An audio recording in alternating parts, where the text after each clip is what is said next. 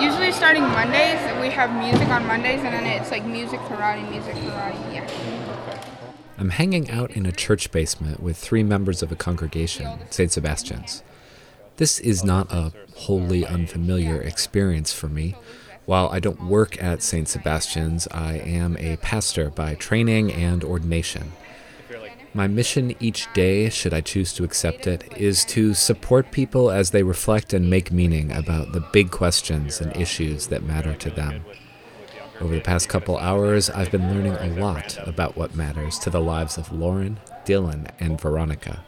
They're actually taking me on a tour of the summer camp they work for here at St. Sebastian's. So bear with me. It gets a little loud. Yeah, what's the talent show like? Is that like the culminating summer experience? Yeah. That's like a tradition.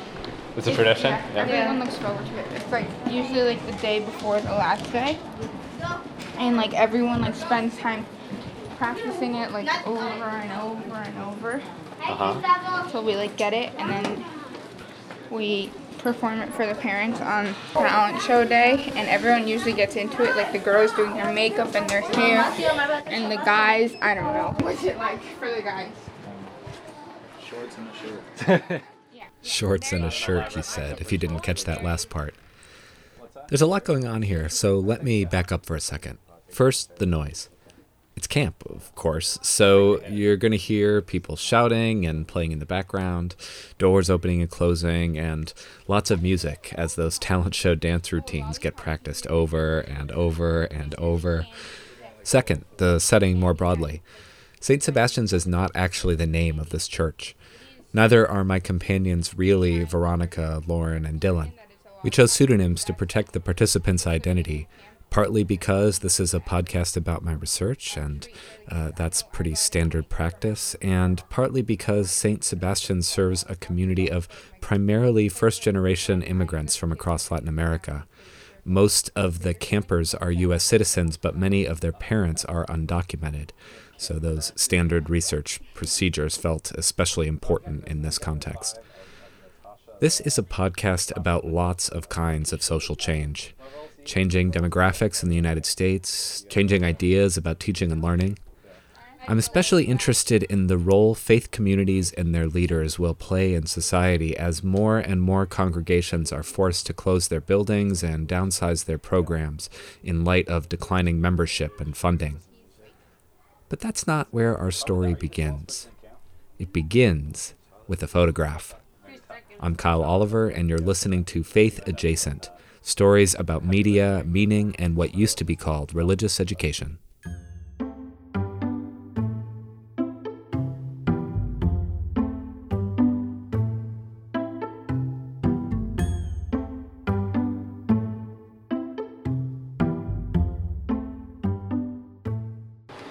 So did you take any pictures yesterday? Do you remember to get any? I didn't take some of them in the water because my phone's not waterproof, but I took pictures this morning. Oh, cool. What kind of pictures did you get? Some of the counselors together. There was this one girl Counselors with kids playing with the kids. Yeah. Could we look at a couple? We had this conversation on day 2 of the field research for the first phase of my dissertation project. I study a methodology called digital storytelling, which is a structured media-making process developed by a nonprofit based in Berkeley, California. The idea of digital storytelling is to give participants the chance to reflect really deeply and in a multi-sensory way on an important moment in their lives. So they make short videos with words, photographs, and maybe a little bit of music. The trio of counselors decided they wanted to tell a story about camp, so they were taking photographs to start priming the pump. Lauren shared hers first. I have this one of a girl reading. Okay, can you describe what's there? So we had free time, and she had a Junie B. Jones book with her. A who? A Junie B. Jones book. Oh, okay. And so she was I was sitting down, watching over the kids. She just rests her head on my lap and she just starts to read. Oh, that's really sweet. And I was like, wow, everyone was looking at her. They're like, wow, she's reading instead of playing. I was like, yeah, I need a picture of this. Nice. Were you surprised? She's a very smart girl, so I was like, And do you have a good relationship? she came in new this year. Oh, okay. So, yeah, I mean, like, I've been sticking around her, like, helping her around. So she's like, yeah, we're like this. There's a link to the photograph in the show notes for this episode if you want to see the picture.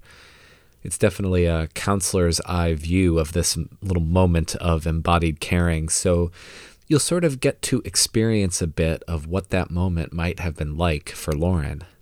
And of course, opening up these little empathetic windows is the whole point of telling a story, and it's why words and pictures go so well together to do it. In fact, whenever I'm facilitating a digital storytelling workshop, I think of this great quote from developmental psychologist Edith Ackerman. She was really interested in the little conversations we have with created artifacts like the photo. She wrote, "People learn by switching roles from being producers to being critics, from being actors to being audiences, from holding the stage to moving into the background." That's exactly what happens here. The photo itself and Lauren's story prompted a related memory for Veronica, and she cuts in. Oh, nice. Yeah, because usually the new kids, they stick to one counselor sometimes. So they get stuck to them first because, like, since they help them out, they probably feel like... More comfortable. Yeah, because I remember when I was a child and I was a camper here, like, in my first year here, I was really nervous because I didn't know any of these people. And the first counselor in that time, she wasn't in my group, she wasn't my counselor, and I realized that she was a nice, kind person, so I got stuck to her. Yeah. And, like, I'm a little upset that she left for Yeah. this year. I remember at the park, I was on, like, this, like, little game, and I needed someone to, like, spin me, so I was sitting there bored. And she like spoke to me in Spanish, and she was like, "Do you need help?" And I was like, "Yeah," but I was like so nervous just coming here for the first time. Notice what's happening here. Veronica and Lauren aren't just swapping stories about camp photos. They're really practicing empathy, thinking back on what it felt like to be a young camper, and then, I believe, using those memories to shape their relationships today. I was really excited about this because that was basically the theme that the group had chosen for their story. I started using a shorthand to summarize their vision. I was saying, from campers to counselors, the movie. And they really liked the phrase camp generations. But whatever words you want to use, what they were doing was negotiating their changing identities, claiming these new roles of leader and of caretaker. The process of making media gave us a powerful opportunity to reflect explicitly about all of this. I think sometimes it also helped us get a little more personal, maybe go a little bit deeper. After our conversation about the photo, Lauren was telling another story, and I tried out a little theory I was forming about Lauren's persona around camp. I'm going to do the new counselor's dance, and my head counselor also said she needed help, so I told her I'd help, so I might have to dance with one of the other counselors in like their counselor dance. So Is this like I'm getting the sense that that you are a very supportive person. Am I getting that right? my mom gets really mad about it too because she says I put others' needs before mine. I'm just that type of person. You see that somebody needs help with their dance, and you say, I'll help you out, I'll dance with you. Yeah, so I might have to dance with one of the other guy counselors. Is that nerve-wracking? Yeah, because it's a slow dance too. It's like a song from Beauty and the Beast. Is that his idea or your idea? Funny. I realize these recordings aren't going to win any awards for audio engineering, but I am so glad that I have them. Did you catch that last part? Let me first say that I am not a youth minister or K-12 teacher by training or by disposition. I don't really think I'm that great with young people. But having these conversations around photos and stories and little impromptu explanations of camp rituals means that I don't need to be naturally gifted to connect in this context of teaching and research. Dylan, Lauren, and Veronica are the experts about their experience as counselors and also about each other. Lauren's openness about the slow dance thing and Veronica's little laugh afterward seemed to me like signals that everyone was feeling safe and enjoying each other's company. I don't think I would have risked my little Was that his idea or your idea? Comment otherwise. I'm usually pretty conservative about assuming a higher level of intimacy than we might have. My job, both as a researcher and a storytelling facilitator, was to share a few prompts to get the conversation going, to read the energy of the room and make sure we were all listening and connecting, and then occasionally to nudge the group back in the direction of whatever storytelling or media production task we were working on. The relationships, the artifacts, and the young people's passion about sharing their experiences, those are the ingredients that come together to really drive this work forward.